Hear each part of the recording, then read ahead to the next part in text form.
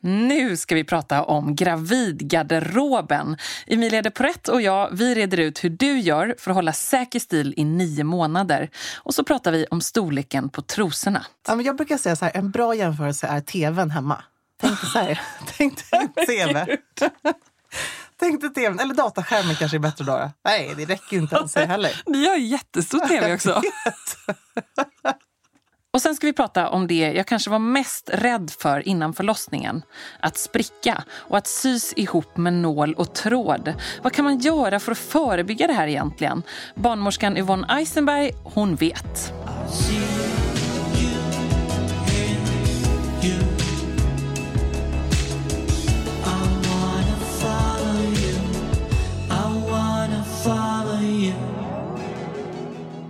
Äntligen sitter jag här med min partner in style, Emilia de Porrett. Och Emilia, jag inser att vi har ju nästan tillsammans gått igenom 5 graviditeter. Ja, så underbart. En sån det känns happy lite family. Som delad vårdnad någonstans. Verkligen. Dina 2 och mina 3. Och nu ska vi reda ut hur man gör för att hålla säker stil genom dessa 9 månader. Och vi får ju så mycket frågor kring detta. Det är inte helt enkelt. Nej, det är en utmaning. Det är en stor utmaning. Kanske en av de största stilutmaningarna man går igenom i livet, skulle jag säga. Men du har ju gjort det med bravur. Denna Tack, 3:e snälla. graviditet har du varit 100% säker stil. Ja, men det har inte varit enkelt, men det var ju min utmaning till mig själv lite grann. Att nu ska jag banne mig inte hamna i det svarta trikåträsket. Nej. Och så det jobbar jag ju med dig också. Jag kan inte bara gå där som en svart trikåblobba i flera månader. Nej, men det gjorde jag inte. Men om vi backar lite grann och börjar med den första tiden när man liksom inte riktigt vill berätta än, men man känner sig som att hela världen ser att man är gravid för att det liksom bara sväller över bröst, rumpa, mage. Man tycker att man har en jättestor mage, fast man förstås inte har det. Nej. Vad tusan sätter man på sig då? Vad gjorde du? Ja, men jag kände nog att de där veckorna eller de där kanske 3 första månaderna till och med så vill jag inte bära tight. Det var ju bara en sån självklar känsla att man ville ha någonting som kändes löst och bekvämt. Och då handlar det jättemycket om att jobba med liksom en bra silhuett. Alltså att få lite mer liksom en större överdel och kanske någonting tajtare ner till. Och du hade ju, vet jag, de där byxorna med resår i midjan. Ja, men precis. Jag var ju så glad att när jag var ju tidig, kan man säga då, klappade mig lite själv på axeln här, på pyjamastrenden. Som ju håller sig fast. Nu är det liksom inget konstigt längre att gå runt i pyjamasbrallor. Och de är ju så sköna för att då kan man köpa en vanlig byxa i en storlek större. Men bred resår i midjan. Exakt, så skönt. Och sen så ju längre graviditeten går, ju mer kan man liksom dra ner byxan och så hamnar byxlinningen till slut under magen. Ja, jag trivdes ju aldrig riktigt med det där med byxlinning under magen. Jag ville ju ganska tidigt ha alltså någonting som gick över den där stora härliga mudden. Ja. Där är vi lite olika läger så. Ja. Men det är också något jag tyckte var skönt liksom. Och jag slår ju snarare ett slag för att man ganska tidigt kan faktiskt slå till på de där gravidjeansen. Eller på svarta byxor med mudd. Definitivt. Och nu tycker jag att om jag bara jämför liksom idag mot för 6 år sedan när jag fick Elektra, så har ju liksom kedjorna blivit så bra på att ta fram gravidkollektioner. Att det inte bara är gravidjeans, utan precis som du säger, man kan hitta svarta byxor med en bred mudd. Och liksom kostymbyxor, precis. Pennkjol. Ja, så att definitivt. Och det håller jag med om. Jag älskade mina gravidjeans också. Ja. Det är så att jag är nästan ledsen att jag inte sparade dem. För tänk vad härligt det bara sådär när man har, du vet, den här en gång i månaden när magen sväller också, man är lite gravid. Tänk om jag hade kvar mina jeans. Det hade varit underbart. Kan vi inte också, Emilia, bara en gång för alla ta död på gummibandsmyten? Ja, men alltså. Jag blir så provocerad. Vem har uppfunnit denna idiotiska, detta stylingknep som är helt befängt? Men det är ju det att man läser då i liksom Vogue och överallt när intervjuer med supermodeller som har kläckt ut en liten baby mellan 2 Victoria's Secrets-visningar. Och då säger de att det bästa gravidknepet är liksom att ha ett litet gummiband. Istället för att när knappen inte går att knäppa. Det är liksom inte där problemet är. Nej. Det är att jeansen inte går upp ovanför knäna längre. Jag skulle säga ovanför vaderna längre. Ja, vaden också. Ja, men då har vi tagit död på den. Annars så är det ju lite ändå säker stilknep som faktiskt finns och som funkar. Och jag nämnde ju här att jag inte ville hamna i det svarta trikåträsket. Där är vi ju ganska överens om att man måste faktiskt akta sig för att bara bära svart. Definitivt. Sen så kan jag tycka liksom att det finns ju absolut fördel med trikå. Jag kan säga att om jag får plocka liksom ett gravidplagg som jag haft genom båda mina graviditeter som jag fortfarande har kvar, så var det faktiskt en sån här Infinity tubkjol. Alltså en tubkjol som aldrig tog slut i stort sett. Den är från du vet, Woolford, som gör väldigt elastiska plagg och väldigt bra liksom, trikå. Så man då svart tub helt enkelt. En svart tub som kan vara som en kjol, som kan vara som en topp, som kan vara som en tubklänning som man kan bära under någonting annat. Men då gäller det liksom att inte då bara ha en trikåklänning och en liksom svart tråkig kofta, utan då måste man ju kontrastera det med en stickad tröja över i en härlig färg. Att man verkligen utmanar sig själv till att ha en grej på sig som känns wow. Ja, men det tycker jag är ett jättebra tips, för det är sant att det svarta är ju en fantastiskt bra bas under de här 9 månaderna, och att liksom understa lagret är ofta då kanske ett par bra svarta gravidstrumpbyxor, svart pennkjol eller liksom tub av någon form och sen någon topp eller linne eller liknande. Men precis, sen måste man addera någonting annat. Ja, verkligen. Och jag tror att det är kanske där som många tappar lite sugen. Att det är så mycket, man har så mycket annat att tänka på, och kläderna kanske inte blir heller det viktigaste i allt det här. Men någonstans tror jag så här, om man faktiskt gör precis som du gjorde, att man bestämmer sig för att nej, men jag ska banne mig, utmana mig själv till att hålla liksom fanan högt och göra mig lite fin varje dag. Jag lovar, man mår ju lite bättre. Vi vet ju det. Ja, verkligen. Någonting som man kanske inte mår så bra av, det är ju faktiskt att öppna garderoben. Alltså tänker jag när man har kommit förbi de första 3 månaderna, när magen har börjat poppa, när man öppnar garderoben och ser alla kläder som man inte kan ha. Nej. Och vi pratar ju ofta mycket om att rensa. Och här tycker jag ändå att det är ett bra knep att då, vad kan man tänka sig, vecka 18-20 någonstans, att där faktiskt ta en eftermiddag eller kväll, gå igenom garderoben och liksom göra en liten hylla eller ett litet häng. Men de här grejerna kommer jag fortfarande kunna ha. Och det är ju ofta ganska mycket. Ja. Alltså det kan vara skjortor som är lite större, stickade, V-ringade tröjor har jag använt jättemycket. Men allt det där som man inte kan ha, det vill man inte se varje morgon. Så jag tycker det är ett suveränt tips. Alltså verkligen, jag gjorde också det. Och det blir ett lite mindre häng, men precis som du säger så ofta så är det som är bra med gravidgarderoben är att det är ju mycket basplagg, vilket innebär att man kan kombinera dem med varandra. Och det är ju väldigt mycket säker stil över det såklart, att man kan använda liksom underdelarna till alla överdelar och så vidare. Men sen så skulle jag även vilja slå ett slag för att faktiskt unna sig en fin sak under graviditeten. Bra. Jag gjorde det, jag kommer ihåg när jag väntade i Elektra, så var jag mitt uppe i en musiklansering. Jag visste att jag skulle vara ute på turné och jag visste att jag kunde inte liksom gå in i trikåträsket. Det fanns inte en chans. Och då tänker man såklart så här, nej, nu ska jag inte köpa någonting på 9 månader. Det är det första som slår en, för man tänker så här, kommer jag aldrig kunna ha de här kläderna sen? Men när man tänker efter så kanske du inte kan ha ett plagg från vecka 1 till vecka 42 rakt igenom. Men du kanske kan dela upp det lite, så du har något plagg som du kan ha i början som du också kan ha sen när bebisen har kommit. Vad kan det vara, tänker du då? Jag köpte exempelvis, här vet jag att vi har lite olika syn du och jag, men jag köpte en riktigt snygg skjorta som var absolut jättedyr. Men, vad var det för någon? Från Givenchy. Så det är en svart sidenskjorta med en vit sån här frack, bröstkrage, du vet, med dubbla manschetter. Och jag fick plats, för jag köpte den en storlek större. Och jag fick i alla fall rum med den de första 4 månaderna. Hade de på varenda grej i stort sett. Varenda premiär, eller om jag skulle göra någon intervju eller vad den var. Och jag har den här fortfarande idag, alltså 6 år senare. Den är oversized men jättesnygg. Och sen så köpte jag en urhärlig tröja som var så här riktig lyxvariant. Som jag kunde ha resten av graviditeten med en enorm växande mage. En V-ringad som gör att man kan liksom skymta en liten axel. Vilket är väldigt fint tycker jag. Att man inte tänker på att man måste vara täckt hela tiden bara för att man har en stor mage. Utan om du skymtar en liten axel så tittar faktiskt inte bara folk på magen. Så det är en sån här tröja man kan liksom jobba fram lite. En stor och vid V-ringning. Ja, men precis. Som gör att man liksom kan se lite sensuell ut i sin graviditet. Och det är också en tröja som jag bär än idag. Så 2 riktigt dyra köp gjorde jag under min graviditet. Och det har ju varit en bra investering 6 år senare. Och jag tycker just att V-ringat måste vi bara stanna lite vid. För att det är ju... Det är en sån här gammalt som gatan knep. Men det är ju verkligen så att det ger en liksom smalare silhuett. Och nu är det inte så att man kanske då vill se smal ut bara för att man är gravid. Men det balanserar magen på något sätt. Ja. Jag hade det mycket nu under 3:e gången. Att jag körde mycket liksom V-ringade, stickade tröjor. Och det ser bättre ut. Och i synnerhet tror jag eftersom brösten växer. Alltså det är mycket som är stort. Och om man då dessutom kommer högt upp i halsen med liksom en tajt rundringning. Det blir inte jättebra. Nej, jag tror kontrasten är precis som du beskriver där är jätteviktiga. Alltså det är ju klart att om man har...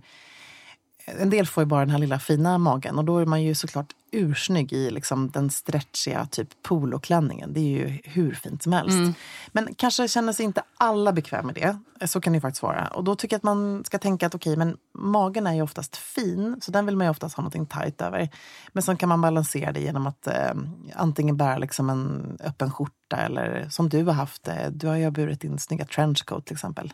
Ja, men det är sant. Det där med tight är också ett sånt knep som står överallt. Du ska bära tight när du är gravid. Men det är ju så många som känner sig obekväma i det. Och jag gjorde nog det första gången väldigt mycket. Sen så såg jag ju bilder på mig själv. Och tv-inspelningar av mig själv. Då jobbade jag ju igår kväll mycket. Ja, men det var ju bara den brutala sanningen. Att det är så här, en lördagkväll igår kväll när jag tittade på mig själv. Där jag försökte liksom göra någon tältvariant. Men det var inte en camping som tog över halva studion. I studion. Ja, det var inte bra. Och så ser jag då liksom veckan därpå när jag tittar på mig själv, när jag kände mig så obekväm men drog på mig något liksom grönt trikåfodral. Jag tänkte så här, folk kommer inte höra någonting av de här intervjuerna för de kommer bara titta på min jättestora rumpa och mina jättestora bröst. Och så fick jag så mycket komplimanger för att det var fint. Så det är ju liksom snyggt att våga framhäva. Och sen tredje gången, då jobbade jag ju mycket mer med knepet att köra både och. Det vill säga tight under och så någonting löst utanpå som liksom döljer lite grann. En lös skön kofta, gärna i något liksom tunt stickat, en trenchcoat, lite sån här innekappa. Just det. Och att man framhäver då underlagret. Så men att säga. precis, ja, det tycker jag är så fint och det har du verkligen gjort så jäkla snyggt också. Men, och där tänker jag också, jag vet att du har haft lite så här härliga mohairkoftor. Det är också en bra grej att man, när man säger att man då inte vill ha trikån liksom, men du kanske har trikå under, men tänk då på att hitta så här fina texturer, härliga material som sticker ut, som gör att det blir kontrast till det här väldigt matta, liksom lite mer vardagliga basic trikån. Det gör också att man lätt kan klä upp sådana typer av plagg. Så att våga slänga på dig liksom, eller en sidenblus som kanske inte behöver vara stängd alla gånger heller. Men då blir det fint att det kommer in ett fint material. Och också tycker jag det är ganska fint om man har just en, kanske har någon sidenblus eller så hemma. Och då kan man ju bara knäppa liksom 2 knappar. Precis. Och ha en pennkjol under som visar magen, en liksom gravidkjol. Ja. Och så knäpper du knappar och så låter du skjortan vara liksom öppen eller blusen vara öppen över magen. Superfint. Också ganska fint. Men jag tror hitta kontrasterna och tänka också lite grann på, har man överdimensionerat upp sig eller så har gärna liksom en snävare silhuett ner till. Det är ju ett knep som gäller oavsett om man är gravid eller inte. Men där kan jag tycka, har man en jättestor härlig tröja och magen under så kanske det är schysstare att ha någonting lite tajtare om det är som snävare jeans eller en snävare byxa eller en pennkjol. Och sen så är det ju det som är härligt när man är gravid, det är ju att man verkligen kan leva 100% säker stil. Alltså man kan ha sin lilla stilsäkra basgarderob. Och om vi listar lite vad den ska innehålla då, så har vi ju nämnt pennkjolen här. Eller din liksom tubkjol. Precis. Svart, stretchig tub av någon form. Ett måste tycker jag. Absolut. Ja, men så skulle jag säga en riktigt bra stickad tröja. Och det kan lika gärna vara att man gräver i sin partners garderob en storlek större. Alltså den är skulle bara... du få plats i? Nej, men jag snodde en av hans mest älskade kashmirtröjor som han har snott tillbaka. Men den fick liksom ett eget liv efter det här. Så att den har fortfarande en liten skymt av en mage. Vi har tvättat den ganska många gånger. Men det är ju så. Och där igen, om man faktiskt köper en stickad tröja som har ett lite bättre material, marineull eller kanske till och med man slår till på kashmir. Det är ju sånt som också liksom håller formen på ett annat sätt. Så att och andas, man blir så svettig. Ja, absolut. Så det är ju tyvärr så att som gravid så måste du ju tänka på att det är schyssta material närmast kroppen, tycker jag. Definitivt. Annars så blir det inte så bra. Och ett par gravidjeans förstås.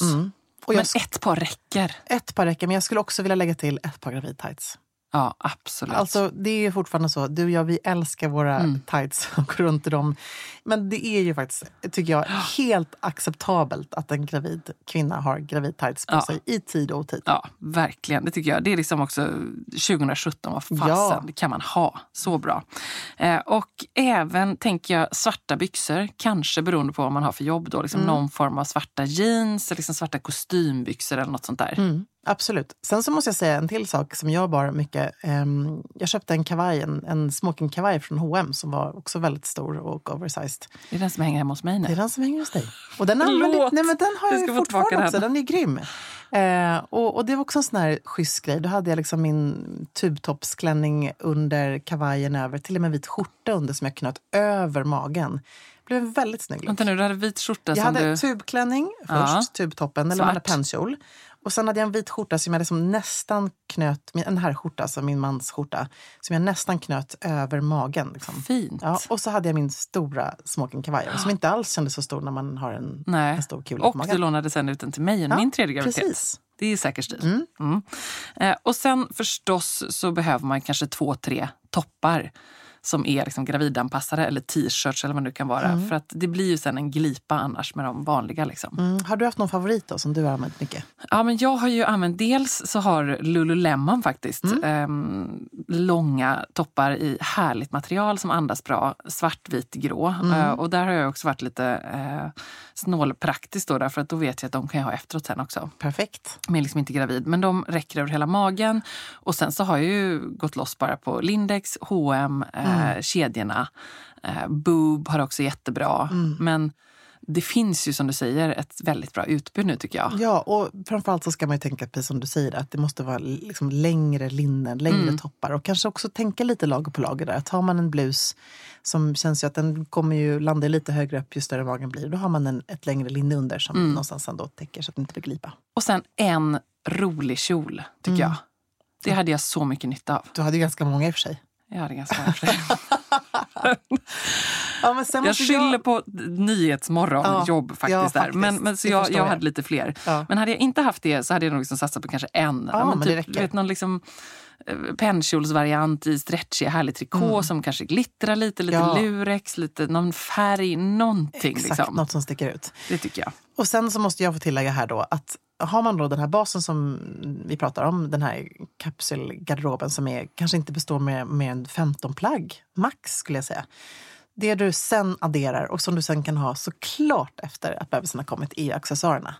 Bra, kan vi inte glömma. Så alltså ett par schyssta skor som verkligen gör dig glad varje dag. Det kan vara ett par sneakers, det kan vara ett par liksom loafers eller man kanske inte vill ha en klack, det vet vi ju själva att det är ju ingenting som drar en igenom 9 månader. Jag gick ju och köpte guldloafers i vecka 39. Ja, helt rätt. Eller hur? Så underbart. Det är verkligen helt fantastiskt. Men någonting, eller så här, ett par riktiga liksom happy skor skulle jag säga. Och sen så kan man ju addera smycken, en schysst och stor halsduk som man kan svepa in sig om det är lite kyligt och kallt. Alltså, man kan verkligen göra så mycket med accessoarer. Ja, men det är nog faktiskt en stilmiss som många gravida gör. Att man glömmer det där extra pyntet.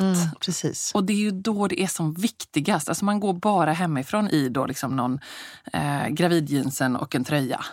Det räcker liksom inte. Nej. Utan man behöver, och också som du var inne på, för sig själv tycker jag, eller hur? Det är det handlar om. Något litet armband, någon ring, manikyr vet jag var viktigt för dig, extra viktigt då. Alltså jag blev ju besatt av manikyr, men det blev ju också min grej för att jag kanske hade lite mer, inte jättemycket färg på. Var det då du blev lite besatt av det? Jag tror det, nog när jag väntade barn första gången så blev det liksom, helt enkelt någonting jag gjorde nästan var 10:e dag. Kanske varje vecka, jag kommer inte ihåg. Men det blev någonting som blev en stor, av högsta prioritet i mitt liv. Att jag skulle liksom ha färg på naglarna. Ja, och sen tänker jag en annan grej. Det är att gå inte och klämma in magen för länge ändå. Alltså är du nu kanske i vecka 15 och du känner att magen börjar svälla så här, låt inte, liksom, kläm inte in dig i obekväma grejer. Nej. Men det går att vara bekväm och med säker stil. Ja. Fast det blir ju lätt då kanske att man halkar in i liksom från men typ vecka 30, att då blir det bara gympadojor. Och det är kanske då också man ska titta efter några lite roligare platta skor som inte är liksom sneakers. Nej. Och det är ju, har man ju användning för sen. Ja, nej men precis. Men skor gör extremt mycket för helheten. Det är, och framförallt då någonting som sticker ut. Kan vara svarta lackskor, hur snyggt som helst. Jättetidlöst. Men som sagt, bekvämlighet går ju alltid först. Men jag tycker att man ändå ska anstränga sig för att göra det lilla extra. Jag tänker också en sån här extra liten grej med de här sakerna. Det är såna här löskragar som har funnits mycket. Det är bra. Att man liksom tänker under sin, om man bara är väldigt bekväm i någon enkel gravidklänning så kan man liksom ha en sån liten, säger man löskrage egentligen? Men löskrage som man bara liksom har under tröjan eller vad det nu är. Eller liksom ett stort halsband som blir som en krage. Precis. Håret, alltså ha en sidenrosett i håret, örhängen, liksom någonting. Jag vet till och med, du har nämnt att när du har bara på dig glasögon, du har haft ganska coola liksom bågar i som har varit ögonfallande. Så har du också sagt att ibland då när man inte vill ha liksom allas händer på sin mage så gör det att folk ser någonting annat först. Alltså de ser ju såklart magen, men de ser dina bågar först. Ja, men det var mitt hemliga vapen. Ja. Och jag minns också när vi vann årets influencer där på Ellegalan. Ja. Och jag var ju ganska gravid och klänningen satt som liksom järnspett runt magen med den där korsetten. Jag led med dig. Led med dig. Ja, det var faktiskt, jag var så kallsvettig och det var så hemskt. Det var nog mitt värsta gravidkläd-moment tror jag. Jag förstår det. Men där så blev glasögonen en liten räddning. För då fick jag ju liksom, då tittade folk på det. Och jag kunde svettas. Det var också så oväntat att det kom ett par liksom skitcoola statementbågar på Ellegalan. Så att det var ju det alla såg. Men alltså, gud, en eloge till dig när vi satt där och väntade på att vi skulle gå på scen. Och jag var tvungen att liksom dra upp din korsett. Ja, du knäppte upp hela min klänning. Ja, hela jag klänningen. var så orolig att den inte skulle gå igen. Ja, tänk om den hade gått sönder. Nej, men, vad hade vi gjort? Nej, det var inte nakenchock på Ellegalan. Inte en av mina finest gravid moments. Men vi måste också, Emilia, prata om första tiden med baby. Och vare sig man ammar eller inte så är det ju också en tid som inte är helt lätt. För då tror man så här, yes, vecka 40, då bränner jag mina gravidjeans och då kommer jag tillbaka till min gamla kropp. Vilket ju är den största lögnen förstås. Alltså jag vårdade mina gravid-BH:ar och amnings-BH:ar väldigt, väldigt lång tid efteråt. Det var svårt att skiljas från dem, måste jag säga. De är ju så sköna. Ja, så sköna. Fast det ska man ju också handla där på slutet. För det behöver man ju. Och man är inte så pigg på att dra ut på stan. Eller jag var inte pigg på att skicka ut Johan. Nej, men det går för ju att inte handla amnings-BH. Tyvärr är ju amnings-BH också någonting man måste prova. För att brösten lever sitt eget liv. Du kan liksom ha en bröststorlek när du föder bebisen. Och sen så en vecka senare så har du liksom en storlek upp. Så var det för mig i alla fall. Och också så här, Johan, han alltså, de säger att det inte finns storlek F, FF, GH, E. Det är så här, Emilia, jag står här med en fallskärm på Twilfit. Du kan inte mena att det är den här storleken. Man bara, jo, for fuck's sake. Det är parasoll. Ja.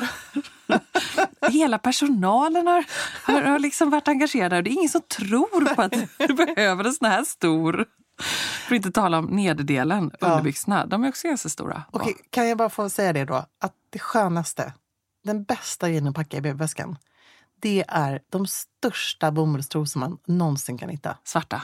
Vita också. Ja, vi är inte på BB. Nej, det håller jag verkligen med om. Nej, men jag hade vita sen för jag kände mig lite mer ren på något sätt. Fast de ska ju vara svarta till BB. Absolut. Annars får man en väldigt tråkig överraskning. Och sen så är det så här, 2 storlekar större kanske du tänker. Gå upp 2 storlekar till. Ja, alltså tänk så här.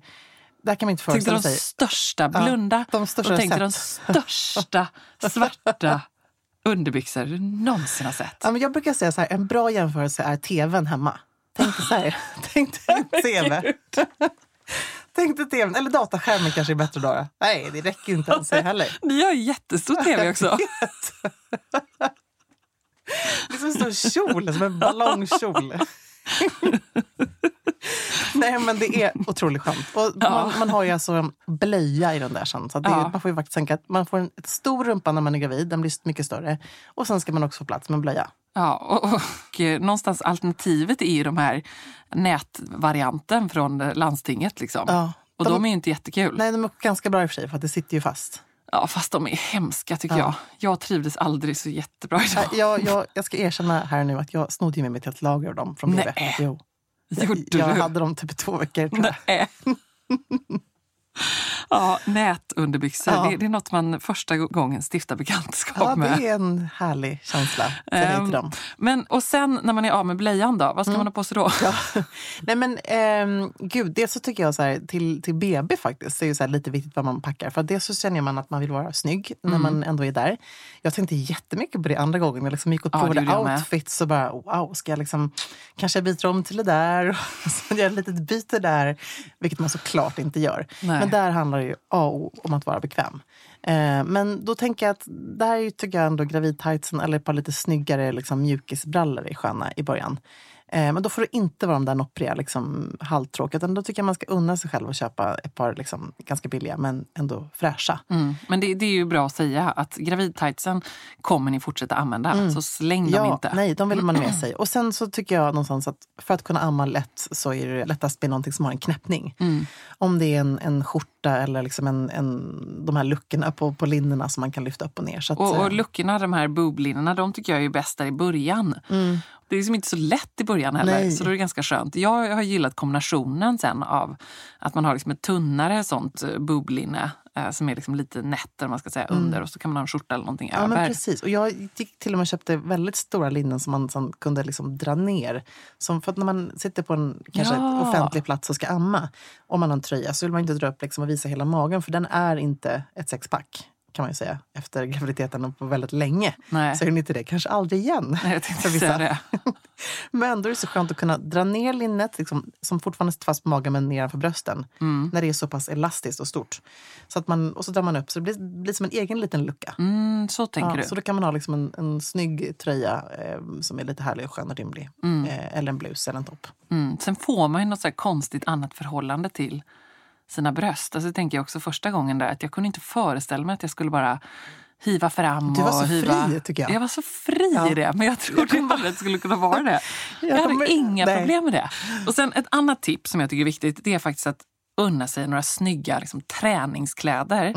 Och det handlar inte överhuvudtaget om att man måste träna, utan det handlar om de där vagnpromenaderna och att hitta en bra liksom, mammaledighets första tiden uniform. Vad är din dröm? Vad kommer du själv bära? Ja, men det är ju egentligen, jag älskar ju exempelvis Lululemon och den typen av liksom, Nike och lite schyssta sportkläder, Casall, Rönisch, alltså sånt som är ju lite lyxigare. Det är liksom lyxvarianten på träningskläder. Men att unna mig liksom ett par snygga såna träningsleggings, kanske någon schysst lite vindjacka, någon fin hoodie, så att man kan göra det med lite stil. För att det är så lätt att man liksom bara går runt i de där noppiga gravidleggingsen och tar någon storstickad tröja. Men det tycker jag, en sån liten uniform, det är man värd. Jag är väldigt glad att du nämnde vindjackan där. För att vindjackan har ju inte bara snygg, utan den skyddar även brösten mot mjölkstockning. Just det, det är jättebra. Och kanske någon sån här tunn flis eller någonting. Precis. Man blir som en sån här funktionsplaggs-junkie. Men det är faktiskt väldigt bra. Det är ett jättebra tips.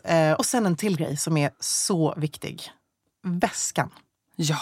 Att hitta en riktigt bra och praktisk väska som man kan ha när man går på de här promenaderna som du pratar om. Alltså man måste få händerna fria. Och vi älskar ju den här så kallade crossbody-väskan. Alltså väskan som man kan bära tvärs över kroppen. Den kallas ju faktiskt också the mom bag. Jag vet. Så bra. Den har blivit död. Och det har ju idag är så här... Man tyckte nästan att det var lite konstigt när man var gravid att man började bära väskan kors liksom, tvärs över kroppen. Lite damigt sådär. Ja, men lite tant som är rädd att de ska bli liksom bestulen och du vet, håller i väskan hårt. Ja. Men nej, nu känner man nu kan inte jag leva utan en crossbody-väska. Nej, för att det är ju så att man har ju skötväskan och man har liksom under vagnen där man kan lasta massa skit. Ja. Och så måste man ju ha den där som är liksom när man springer in på toaletten på något café. Eller liksom man sitter på utservering. Alltså man måste ju ha alla sina små grejer. Telefon, plånbok. Så jag håller med, det är så viktigt. Och den tycker jag kan få vara... vi pratar mycket om att man ska ha en svart väska. Ja, jag tycker det är härligt med en crossbody-väska i någon färg. Ja, absolut. Det blir urfint tycker jag. Framförallt för att man liksom... Det händer någonting då. Men den får inte vara för stor och den får inte vara tung. För alltså den här kommer man aldrig ta av sig. Så när man kliver in sen på kaféet och ska byta blöja så hänger man inte upp den på en krok. För det hinner man inte. Så att då är det så skönt att den bara lever sitt eget liv, hänger där och så adderar den lite extra stil. Vad körde du för skötväska? Lyssna på det här. Julen innan vi skulle få då vår första dotter så är vi i London, Amaria, och vi bara, men gud, vi måste köpa en skötväska också. Herregud, och vi har liksom börjat kolla på så här praktiska barnmärken och sådär. Men sen så är jag då så glad att jag har en sån likasinnad man. Så vi bestämde oss för att i julklapp till varandra den julen så skulle vi ge varandra en väska. En skötväska. Från Chanel. Nej, gud, vad härligt. Alltså det här är så sjukt. Ja, nu när du säger det så kommer jag ihåg, du hade någon stor svart Chanel-sak där. Ja, alltså vi har ju fortfarande den, för att jag har ju fortfarande ett barn med blöjor. Väldigt, väldigt bra PPA, alltså pris per användning. Ja, det extremt bra. Alltså det finns ingen väska som jag har använt så mycket som den här. Den liksom lever med oss jämt. Och den var tillräckligt maskulin ändå för att min man, eller unisex, för att Amri skulle kunna också kliva in med den här någonstans och inte känna att han går runt i liksom en rosa prick i väska. Nej, den var svart. Den är svart, precis. Det kanske andra män gör, men min man vill inte göra det. Men hade Chanel liksom tänkt ut rätt funktioner till en skötväska? Alltså, jag tänker praktiska, Det här är så roligt, för att jag har ju pratat med väldigt många liksom, varumärken kring det här. Att så här, in i knäppa huvudet, varför tar ni inte fram en lyxig blöjväska? Så jag tror att det finns en marknad för det där. Men då är det lite så här, det är som en messenger bag, alltså som en cykelbudsväska nästan. Alltså, fast man har den inte tvärs över kroppen, men du förstår. Det är liksom, så den funkar att hänga över vagnen? Den funkar att hänga över vagnen. Eller i såna här krokar? Ja, och sen är det av någon slags nylon som är extremt tåligt, håller för regn och rusk och allt annat. Och så ser det liksom lite extra chic ut. Ja. Men jag har ju också gått på svart väska just för att man måste ju ändå tänka. Man sitter där och surfar och så ser man alla härliga blommiga, mönstrade, prickiga saker. Men det är ju så att ens man kommer ju använda den precis lika mycket som han själv. Och han ska också gilla den. Nu kan han för all del gilla det. Men Johan vill gärna köra på svart eller grå. Tyckte han var liksom bättre. Ja. Så det måste man ju tänka på. Ja, men också så det här är den väskan som du, förutom då din crossbody-väska, som du kommer använda mest. Så att jag tycker också kul att man faktiskt har någon som är lite schysst. Och en del ser jag ju har lite mer såna där shopperväskor liksom, som du vet bara är som en helt öppen men utan fack i. Som man också kan hänga över barnvagnen. Fast vad opraktiskt. Ja, men jag tycker inte att det är helt opraktiskt. För då kan man nämligen i det här sen då ha lite olika typer av necessärer. Så man har en necessär för blöjor, en necessär liksom för trasorna och... Men tänkte Chanel på att de hade någonstans att ställa nappflaskan i väskan? Nej, det har de inte gjort. Alltså så allvarligt. Men det finns ett väldigt bra fack för nappar. Det finns ett väldigt... Jag har uppfunnit då, det här är liksom nappfacket. Det här är facket för blöjpåsarna och så vidare. Så att, men jag måste säga att det kan ha varit min absolut bästa märkesväska jag någonsin har köpt. Ja, så bra tycker jag. Ja, det var lite konstiga minnes när vi inför familjen öppnade här på julafton. Och vi är så glada. De bara... Gud, blir man så här sjuk när man får barn första gången? Ja, men det blir man.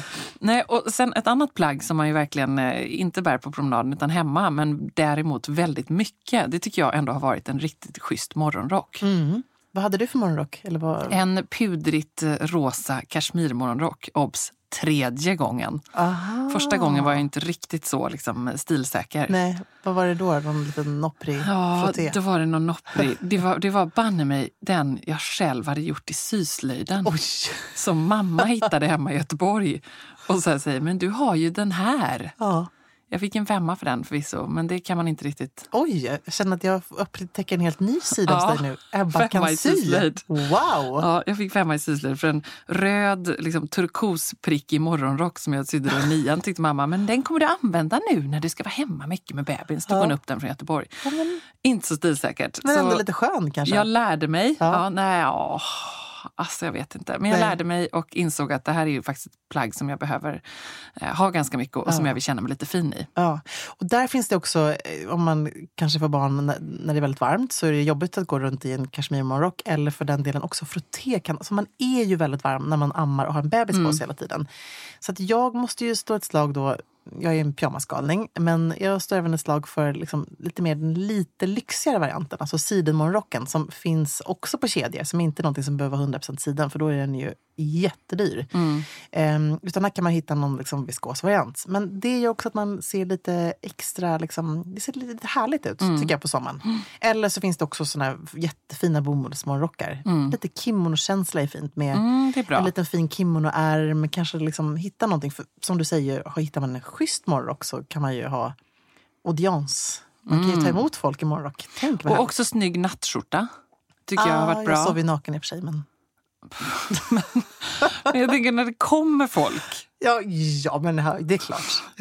Alltså det är ändå så här, man lever ganska, de här första veckorna och så lever man ju liksom ganska stor tid så här, där man bara inte vet om det är natt eller dag. Nej, eller alltså, dygnet flyter ihop och det är liksom så här, då har man ju bara något sånt där plagg man vill bo i. Ja, där är det ju då lyxen, vilket inte har hänt mig. Föder man barn under sommaren så kan man ju ha världens bästa plagg. Vet du vad det är? Nej. Kaftanen. Men hur ska du amma i den? Det finns ju jättebra kaftaner som också är ganska urringade. Ja, så tänker du. Nej, men vi har ju aldrig liksom fött några barn under den säsongen. Nej. Men gör man det är ju det är väldigt härligt. Ja, och ur ett stilperspektiv att föda barn på sommaren. Det är snyggt. Alltså, då tycker jag nästan att man bara kan gå runt i kaftaner om man är på ett lite varmare ställe såklart. Ja, så härligt. Slutligen Emilia, när har du känt dig riktigt fin som gravid? När jag har tagit tag i helheten. Alltså, det jobbigaste som jag tror många känner är när man ska gå på fest så där mot slutet. Och så är liksom, vet man att alla kommer vara så där piffiga och man tycker alla är så smala och snygga. Och så är man själv liksom riktigt stor och tung och svettig. Och man bara vill egentligen liksom ta på sig de där gravidläggningarna och lägga sig med fötterna högt i soffan. Men då har jag verkligen gått och liksom fixat håret, fixat naglarna. Då spelar det inte så stor roll egentligen vad man har på sig. Jag hade ett sånt moment faktiskt när jag sände Nyhetsmorgon. Och det var nog också att det var en sån uppförsbacke. För säg att det var kanske också i så här vecka 30 någonting. Och jag kommer ihåg att jag sitter mig i spegeln och kände att det här kommer aldrig gå. Hur ska jag klara den här söndagen? Jag var så väl förberedd inför programmet. Allting var liksom 100. Men det hängde verkligen på kläderna. Och då så provade jag och fick på mig en puderrosa Filippa K-klänning. Och det är ju det sista man tänker. Alltså det är liksom en riktig Miss Piggy-klänning egentligen utifrån hur min kropp såg ut. Men det var så här, nej, nu provar jag den här. Och så körde jag glasögontricket, ett par riktigt coola metallicbågar och mina silverplatåskor. Den enklaste vägen där hade ju varit så här, just så här, svart under, någonting löst över. Man var så här, nej, nu testar jag det här. Och jag tittade mig i spegeln och kände så här, fasen, jag är faktiskt assnygg. För att vara i alltså vecka jag hoppades 30. att du skulle just ta upp det här. För det var, alltså, jag gjorde i vågen hemma i soffan. Alltså det var så sjukt snygg. Ja, och men de reaktionerna du fick, för jag tror också att det var så här, att visa när man är gravid, och det tycker jag du har gjort så bra då, att liksom faktiskt inspirera någonstans andra till att våga göra det här. Det är liksom, precis som du säger, ta en färg som man inte kanske skulle våga bära annars. Jag tror att där var det nog många som vågade lite extra nästa gång. Ja, och också någonstans kände jag så här, jag har liksom gått upp rejält alla gångerna. Men det har ju du med. Ja, liksom. Absolut. Och att normalisera hur en gravid kropp ser ut genom mitt jobb i tv-rutan, det var liksom lite ett feministiskt statement för mig också faktiskt. Att så här, det är väldigt många som ser ut som jag. Och jag kommer så väl ihåg att mamma sa det till mig bara så här, när jag ringde och beklagade mig. Bara, men tänk jag bara att du ger en present till alla de gravida som sitter där hemma och ser ut som du. För det är väldigt många som inte bara har den där lilla kulan, vilket är alltid den vi ser liksom på röda mattan och på kändis och i tv, utan det är bara så här, en liten kula.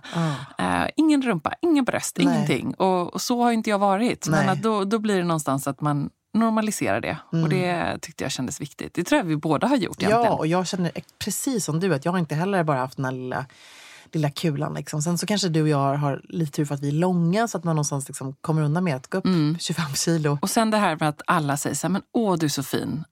Och det gjorde jag verkligen första gången. Jag lyssnade inte på det. Jag tog inte in det. Jag var bara så här, det säger ni bara. För man får ju ofta höra det. Det tror jag alla gravida får. Men det är så svårt att ta in. Man tycker så här, det är ju inte. Ser ni inte hur liksom, jag bara sväller över. Och det är liksom muffin topp över liksom. Överallt. Men så här, var lite schysst mot dig själv och ta in det. Och säg liksom, tack och sträck på dig. Jag känner mig fin. Ja, och där så är det en bra grej till.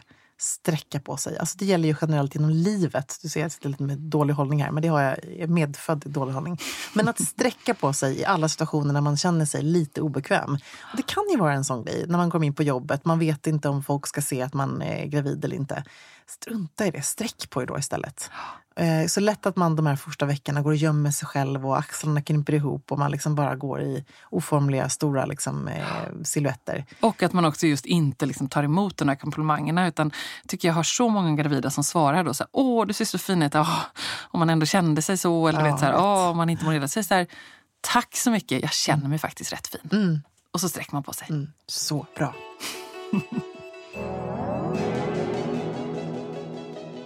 En stor oro för mig inför mina förlossningar var att spricka. Inte minst inför första förlossningen. I ärlighetens namn kanske jag läste på lite för lite om just detta, för jag ville nog inte riktigt ta in allt det här med bristningar. Och bara det faktum att jag kanske skulle behöva klippas och sys med nål och tråd där nere lät ju som värsta sortens skräckfilm. Men som verkligheten ser ut så får 50-60% av alla kvinnor som föder barn vaginalt idag någon form av bristning. Och många dras allt för länge med skamfyllda skador, men kanske ännu värre, man möts av en sånt får man räkna med när man fött barn-attityd, när man faktiskt försöker treva lite efter hjälp. Yvonne Eisenberg, du är barnmorska och först tänkte jag att vi ska reda ut lite av det här som jag blundade för det finns ju olika grader av bristningar. Jag tror att de kallade det som jag fick en 2. Ja, det är väl den allra vanligaste bristningen som man får vid första barnet. Sen är det väldigt vanligt att man inte får någon bristning sen vid andra, tredje, fjärde, sjätte, hur många man nu får. Och hur ser den här skalan ut då? Ja, den är baserad på hur mycket av muskulatur som är involverad, eller hud. Den första, det är bara lite hud som har gått sönder. Det har absolut ingen som helst men för framtiden. Så en 1 ska man vara ganska nöjd med? Så en 1 ska man vara otroligt nöjd med. En 2? En 2 ska man också vara... jag vet inte om man ska kalla det för nöjd. Men en 2 är också helt okej. Det allra viktigaste med alla bristningarna är att de blir korrekt återställda. Så det är viktigt att barnmorskan eller läkaren, beroende på vem som syr, verkligen får se ordentligt, lägga bedövning så att man kan undersöka ordentligt. Och går inte det, gör det för runt.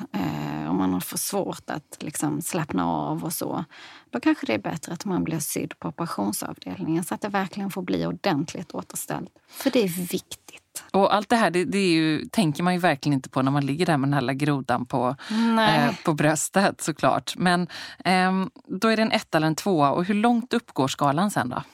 Ja, men den går upp till, det finns 3A och 3B och sen tror jag det finns 4 också. Och det handlar om hur mycket av ändtarmsmuskulaturen som är engagerad. Här slutade jag läsa någonstans. Ja, och det drabbar inte särskilt många. Lite olika städer. I Stockholm så ligger det väl på en 3-4%. Men ändå så pass mycket? Men ändå så pass mycket. Då har man kanske fått ett lite större barn. Ja, det tänkte jag precis fråga här. Beror det på hur stort barnet är? Hur mycket bristningar man får? Ja, vi vet att barn som börjar närma sig 5 kilo, de ökar risken för bristningar. Vi vet också om att om man använder instrument som vi kallar det för. Är det typ sugklocka? Sugklocka eller tång. Att det också ökar risken för bristningar. Att man forcerar det. Det allra bästa för bristningarna, det är ju att förlossningen får gå i lite lagom takt. Snabba förlossningar kan man säga också, det blir lite vanligare med bristningar. Ja, snabba slutskeden. Okay. Själva öppningsskedet har ingenting med bristningen att göra. Utan det är ju de där sista 3, 4, 5 verkarna kanske. Det är då det händer. Det är då det händer. Det är då det är väldigt viktigt att försöka vara närvarande och ha en god kommunikation med barnmorskan. Så att man inte pressar på när hon ber en stanna upp och pausa. Ja. Så att det får gå så där väldigt, väldigt långsamt. Och slemhinnan och muskulaturen får tänja sig. Och det är ju då man någonstans många gånger kanske tappar kontrollen och det kan vara väldigt svårt att ha just den där goda kontakten som du säger med barnmorskan. Ja, och det är ju barnmorskans uppgift helt och hållet att ta tillbaks den. Men någonstans att man kanske att det bara finns i ens medvetande att man, just det här är för min skull och inte bara, jag bryr mig inte ett dugg nu. När barnmorskan säger vänta så är det inte för att hon tycker att det är härligt för henne att ha en eldklotskänsla där nere. Nej, men precis. Jag har läst att om handflatan liksom hålls kvar i någon slags tryck i mellangården så kan det hjälpa. Eller att det finns lite olika grepp och så. Ja, vi använder oss av lite olika grepp just för att kontrollera det. För att det inte ska gå för snabbt. Och vi försöker föra huvudet uppåt mot mammans mage och inte ner bak mot ändtarmen. För den försöker vi skydda. Så att vi försöker vinkla upp huvudet lite grann och lyfta upp det lite. Och hålla tillbaks det lite så att det får tänja i den takt som vi tycker är bra. Och sen så fick jag tips från min barnmorska om varma handdukar. Ja, jättebra tips. Och då sa hon faktiskt till mig att liksom be om det, om du inte får det. Ja, men det tycker jag absolut man ska göra. Dels är det, jag ska kanske inte använda ordet skönt, för det är det inte i den situationen. Men det lindrar väldigt, väldigt mycket. Det är nog det som lindrar allra bäst i den situationen. Och dessutom har vi sett att våta, varma handdukar minskar risken för bristningar. Det låter ju som ett otroligt enkelt knep. Ja, men det gör det. Och det ökar på blodcirkulationen och sådär, så att det blir mer, huden blir mer följsam. Det forskas faktiskt på just nu, och det är en av de sakerna som man har sett. Man har ju också sett att vilken ställning man föder i påverkar. Ja, men gör det? För det tänkte jag också fråga. Vad ska man välja? Alltså man ska försöka att undvika att föda i gynställning. Nej. Då det blir som mest tryck mot ändtarmen till. Ja, det är för sig ganska logiskt såklart. Kan man vända på sig och stå på alla fyra eller på knä eller något sånt, så blir det också mindre tryck. Då blir det bakåt. mycket mindre tryck, då blir det mer tryck framåt, och då ser vi också, tycker jag mig se i alla fall, lite mer kanske bristningar precis på blygdläpparna. Lite små revor som är de här grad 1. Ja. De räknas liksom inte, de läker på en vecka. Och på sidan då, hur är det? På sidan är också ganska avlastande, så det kan också vara bra. Och ibland så får man göra ett så kallat klipp, och det var ju det här jag tyckte lät så hemskt innan då. Varför gör man det?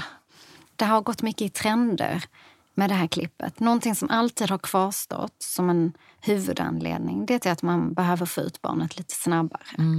Att barnet inte mår så bra av att vara kvar där inne längre. Och då gör man det precis när huvudet står där nere. Och jag kan ju säga så här, klippen känns inte.